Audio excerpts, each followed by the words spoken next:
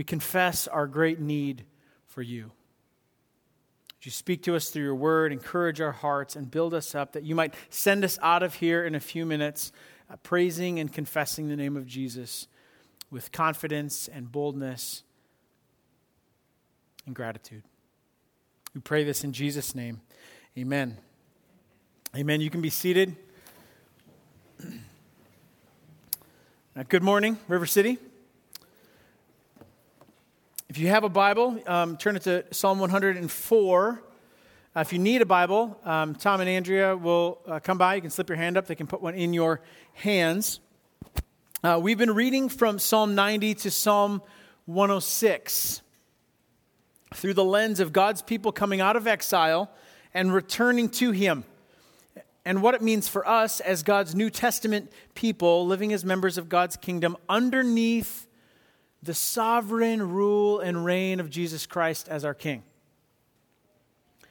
But before we read our text today, I'd like to ask you a question. Picture in your mind a place you've been that just made you stop.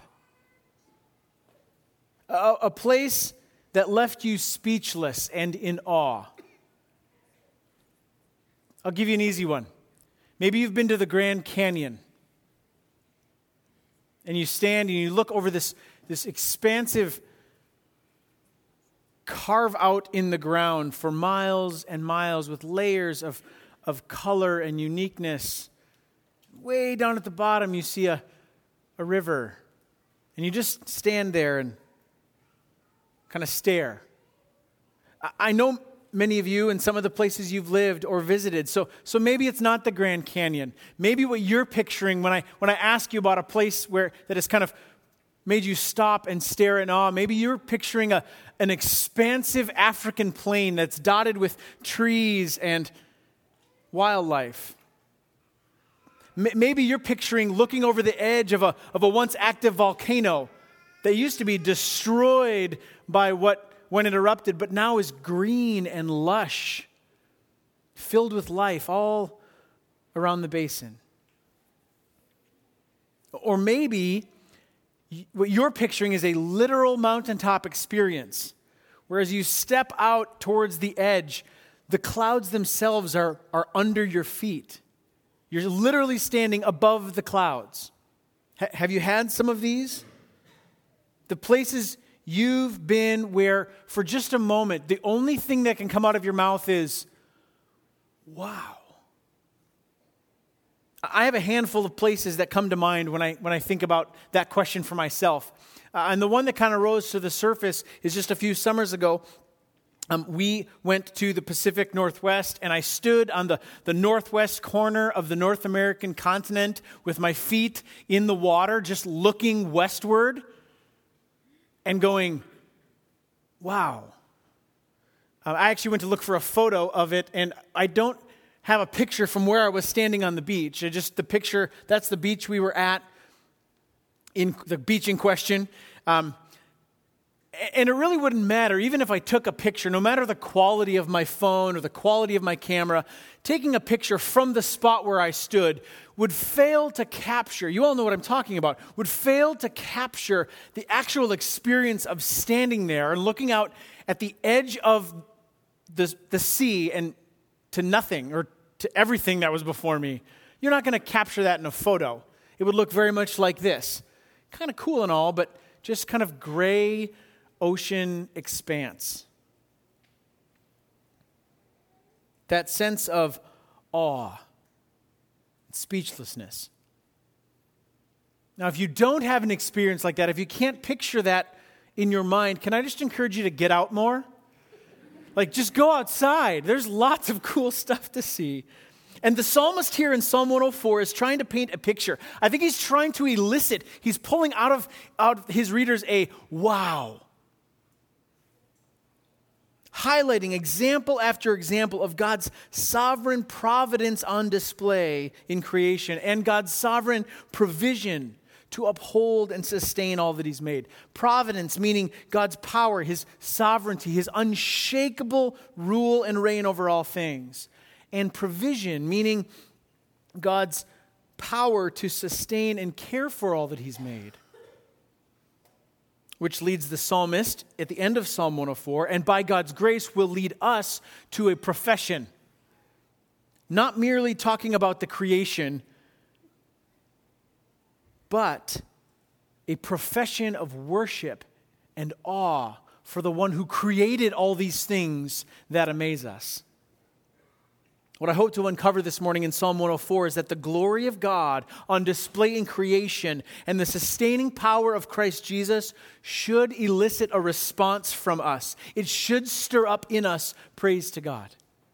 So let's read the text together. There's a lot of verses, 35 to be exact. Psalm 104, I'll read them. They'll be on the screen as well. I invite you to read along, to listen. Maybe it means closing your eyes and just considering the picture the psalmist is painting. But follow along here. We'll try to move through the verses quickly and clearly. This is the word of the Lord for us today. Psalm 104. Bless the Lord, O my soul. O Lord my God, you are very great. You are clothed with splendor and majesty, covering yourself with light as with a garment, stretching out the heavens like a tent. He lays the beams of his chambers on the waters. He makes the clouds his chariot. He rides on the wings of the wind. He makes his messengers winds, his ministers a flaming fire. He sets the earth on its foundations so that it should never be moved. You covered it with the deep as with a garment. As the waters stood above the mountains, at your rebuke they fled. At the sound of your thunder they took to flight. The mountains rose. The valleys sank down to the place that you appointed for them. You set a boundary that they may not pass, so that they might not again cover the earth. You make springs gush forth in the valleys. They flow between the hills. They give drink to every beast of the field. The wild donkeys quench their thirst. Beside them, the birds of the heavens dwell. They sing among the branches. From your lofty abode, you water the mountains, and the earth is satisfied with the fruit of your work. You cause the grass to grow for the livestock and plants for the man to cultivate, that he may bring forth food from the earth and wine to gladden the heart of man, oil to make his face shine, and bread to strengthen man's heart. The trees of the Lord are watered abundantly, the cedars of Lebanon that he planted. In them the birds build their nests. The stork has her home in the fir trees. The high mountains are for the wild goats. The rocks are a refuge for the rock badgers. He made the moon to mark the seasons. The sun knows its time for setting. You make the darkness, and it is night. When all the beasts of the forest creep about, the young lions roar for their prey, seeking their food from God. When the sun rises, they steal away and lie down in their dens. Man goes out to his work and to his labor until the evening. Verse 24, O Lord, how manifold are your works. In wisdom you've made them all. The earth is full of your creatures. Here is the sea, great and wide, which teems with creatures innumerable, living things both small and great. There go the ships and Leviathan, which you formed to play in it. These all look to you to give them their food in due season. When you give it to them, they gather it up. When you open your hand, they're filled with good things. When you hide your face, they are dismayed. When you take away their breath, they die and return to their dust. When you send forth your spirit, they are created, and you renew the face of the ground. Verse 31. May the glory of the Lord endure forever. May the Lord rejoice in his works, who looks on the earth and it trembles, who touches the mountains and they smoke. I will sing praise to the Lord as long as I live. I will sing praise to my God while I have being.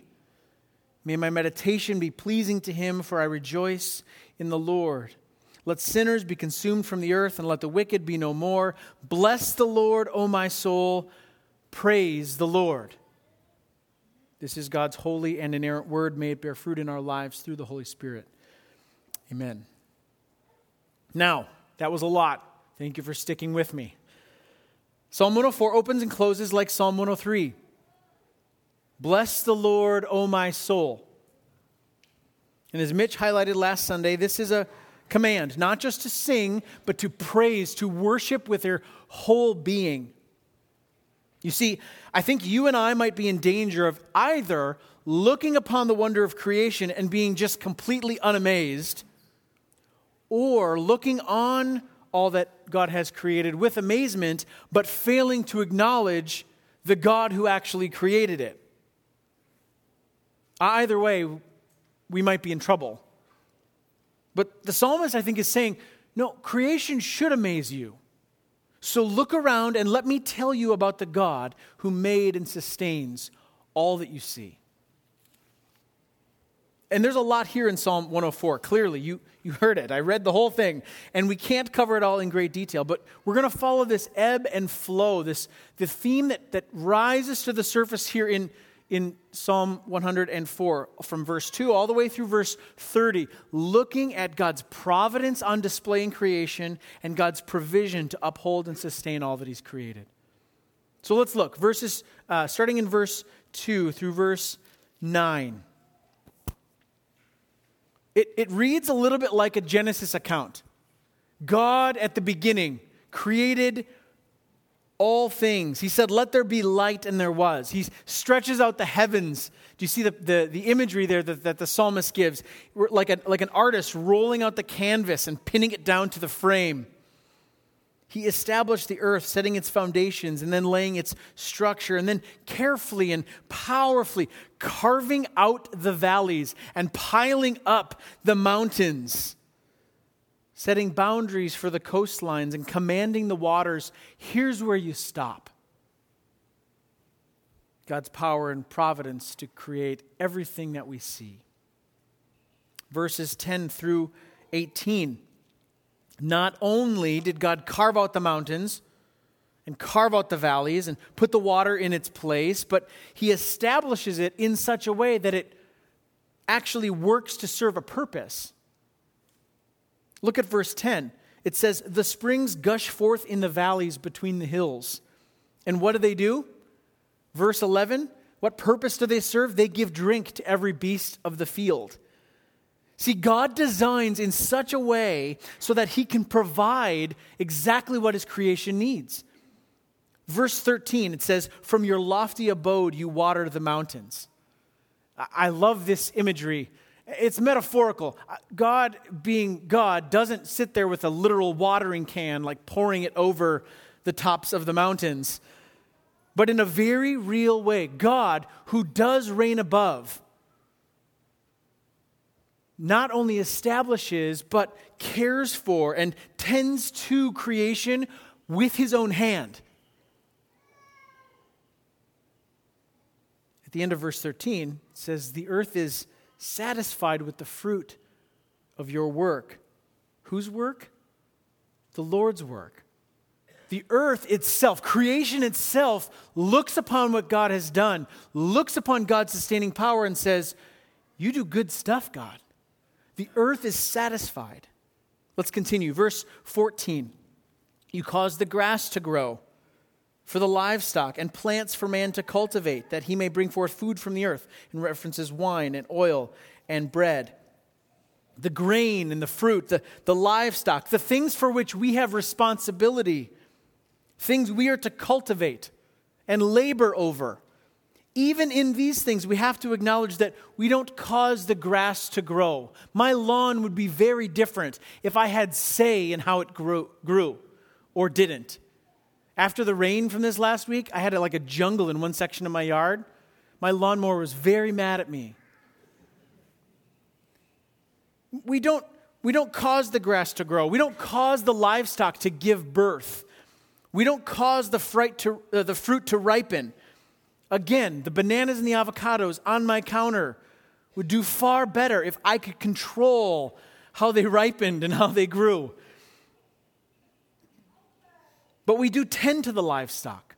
We work the ground and harvest the crop and make the bread. Yet the acknowledgement for that provision from Psalm 104 goes to God. God still does that. And not to us. God's providence and God's provision on display. So the first question that comes to my mind as I read through this is this. Who do you actually think is in charge of all this? Not just the Grand Canyons or the mountains or the weather, but the grass in your yard. Or maybe more pointedly, who's responsible for the provision for your family? Maybe for you it's not tending livestock, or plowing a field. You're a teacher, or you build apartments, or you work in insurance, or maybe you're a student. Maybe you bring home a wage. You work really hard at what you do. But do you acknowledge that everything you have, even in order to do your work, from the creativity of the mind, the fact that you can think things, all the way down to the breath in your lungs and the blood pumping through your body to your muscles to enable you to do things with your hands, all of this is from God, every single ounce of it.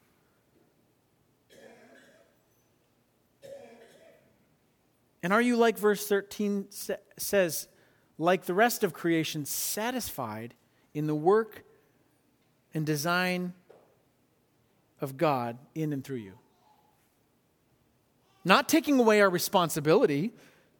We're called to cultivate and build and work. There's stuff for us to do by God's design.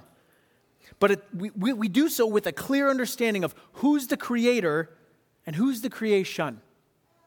Who's the sustainer and who's the recipient. All right, let's keep going. Verse 16 through 18 continue this pattern. The trees are planted by God and are cared for and watered by the Lord. And in those trees, birds build their nests. As an aside, Brock and I had a conversation this week about birds. I think I've talked about this before. My kids are really fascinated with the birds in our own yard.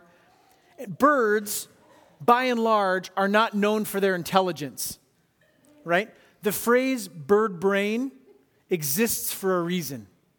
And yet, birds build these fascinating architectural marvels called nests with their beaks. They don't even have opposable thumbs. And yet they do this. I don't know about you. Maybe I'm nerding out. I just find that kind of fascinating.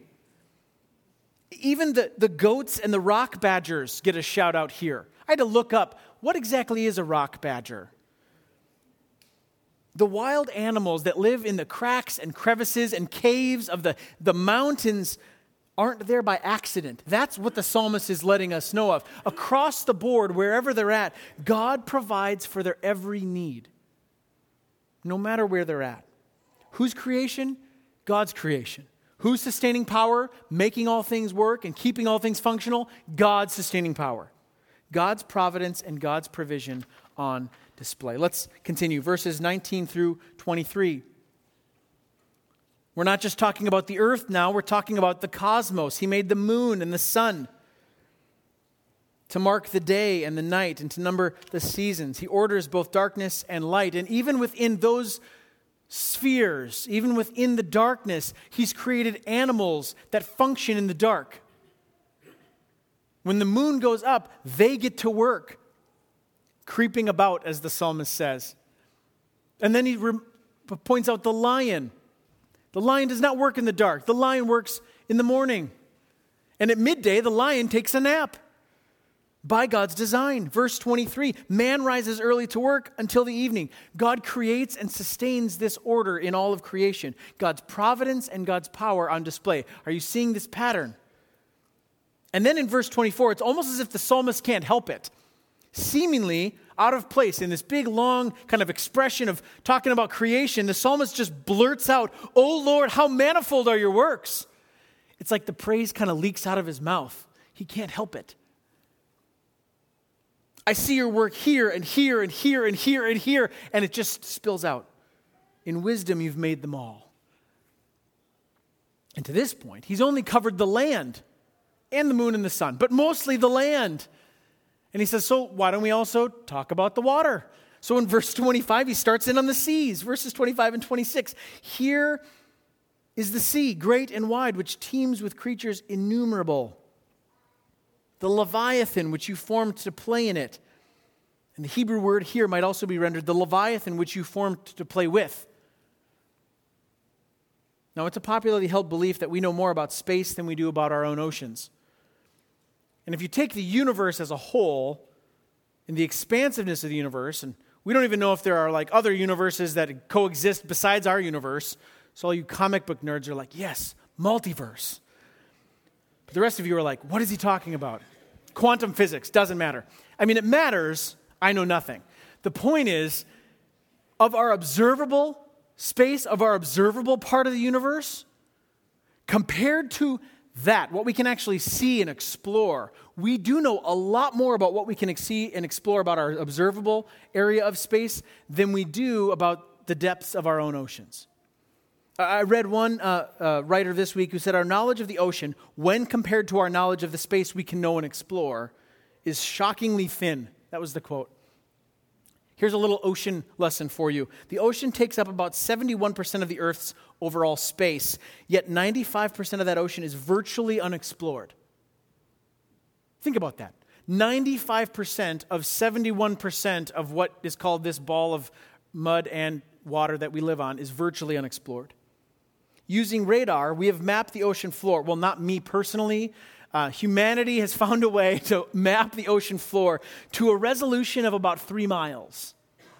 What that means is within any 3-mile stretch of the bottom of the ocean floor, we can generally tell what it looks like. Generally. Now, resolution of 3 miles tells us that, so a 1.5 by 1.5 miles hole, giant crater in the deepest parts of the ocean, it could go down who knows how far. The best we can do is see over 3 miles that it kind of dips. We have more detailed maps of the planets in our solar system than we do of the floor of the ocean on this planet here. And when the psalmist says innumerable creatures, we're not just talking about tiny little microscopic plankton and bacteria. There are some beasts that live in the deep parts of the ocean. I mean, giant squid, multiple species of shark that live thousands of feet below sea level. The Leviathan referenced here shows up in the book of Job as well. And we're not going to get into it a lot today, but basically it's just a large water-dwelling beast. I have no problem today calling it a sea monster. And I don't know if we're talking about Loch Ness or if we're talking about like an extinct megalodon shark or something like that. But what the psalmist is getting at is this, that all things, both great and infinitesimally small, owe their life and their sustenance to God. Every one of them. And God created them for himself. There are stars in faraway galaxies and celestial events happening. There are creatures at the bottom, deepest recesses of our seas that no human eye will ever see. Think about that. There are things that we will never put our eyes on, ever.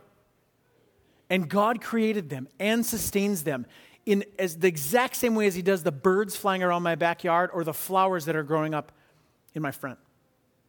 God created them and God sustains them. Verse 27, these all look to God. All of creation looks to God. When God provides, creation gathers and grows. When God withholds, creation dies and returns to dust. The psalmist says, look around. God's providence and God's provision is on display. So, seeing what you see and knowing what you now know,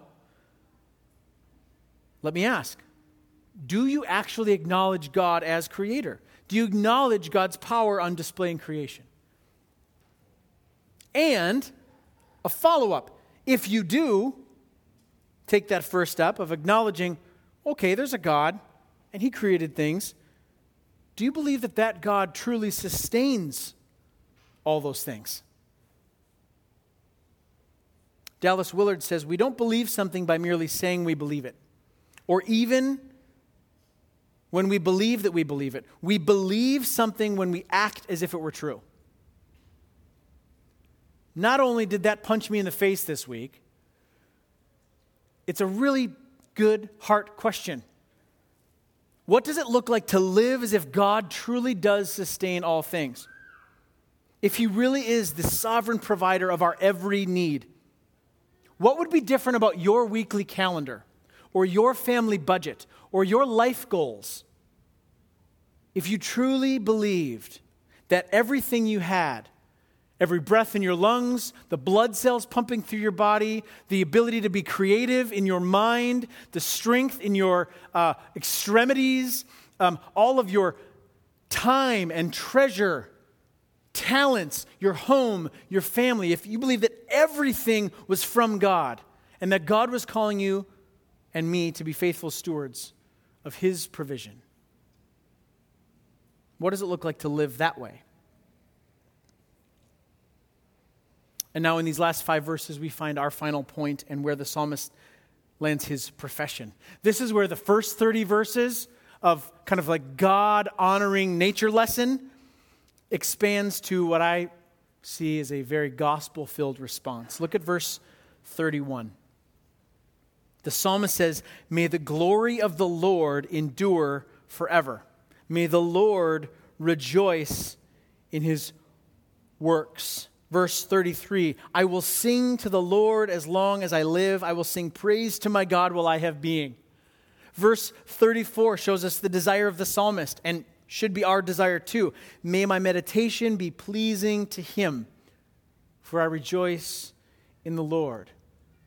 The psalmist says, my meditation, my worship, my focus, my response, when I look upon all that God has created, may He be pleased, because what's stirring in my heart is worship. Worship to Him. Verse 35, "Let sinners be consumed from the earth, and let the wicked be no more." Hold the phone. Where did sinners come from? And what does sinners being consumed from the earth and the wicked being wiped from the face of the planet have to do with the rest of the psalm? I won't ask you to raise your hand, but does it catch you off guard a little bit too when we're reading through it? You're like, wow, God's glory on display in creation, and you're like, oh, that got really escalated really quickly.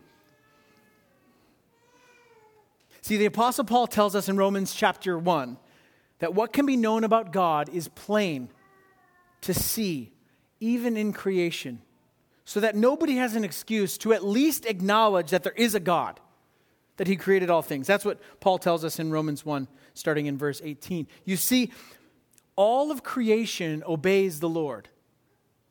Did you see that in Psalm 104 as we read through it? Even fractured by sin, even though all of creation is groaning until the end of all things, when Christ returns and everything is made new, even still, the waters and the winds obey Him. The animals of the earth and in the depths of the sea do what they do. They run their course, and the Lord provides for them. All creation obeys the Lord, save one. The one creature made unique among the rest. The one made in the image and likeness of Yahweh Himself. Humanity. That's the one that says, I don't know. See, the psalmist is highlighting here, remember, God is holy. He is good. He is set apart. And so it is just that sin and wickedness and evil would be wiped out, because that is not God. God is holy. If the glory of the Lord is to endure forever, then wickedness and sin should be destroyed. And in his book, Chosen by God, R.C. Sproul asks a really good question. Is there any reason that a righteous God ought to be loving toward a creature who hates Him and rebels constantly against His divine authority and holiness?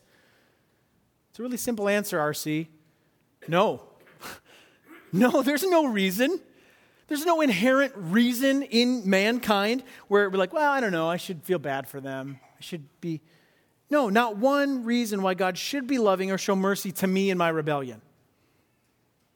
Creation itself tells us that there is a God who made everything and is calling creation to account. But instead, we have worshiped creation instead of creator, and we all stand condemned. That's what the psalmist is highlighting. And as Puritan Jeremiah Burroughs wrote, there is more of His glory in the Word than there is of the whole creation of heaven and earth. So as glorious and majestic as creation is, God has spoken with even greater clarity through His Word and through His Son. Hebrews chapter 1. This is the gospel hope that comes at the end of this nature lesson. Hebrews chapter 1, starting in verse 1. Long ago, at many times and in many ways, God spoke to our fathers by the prophets. But in these last days, he has spoken to us by his Son, whom he appointed the heir of all things, through whom he also created the world. Verse 3, he is the radiance of the glory of God and the exact imprint of his nature. And get this, he upholds the universe by the word of his power. And after making purification for sins, he sat down at the right hand of the Majesty on high. This is the beauty of Christ that flows out of Psalm 104.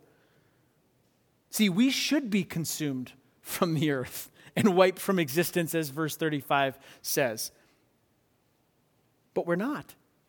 You're breathing right now. If you need to test that, just...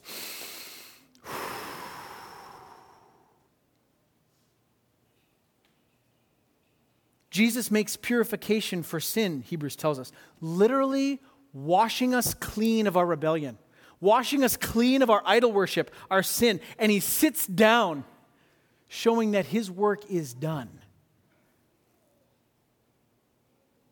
Jesus Christ, the one through whom all things were created, Hebrews 1 verse 2, the one who upholds the entire universe by the word of his power, Hebrews chapter 1 verse 3.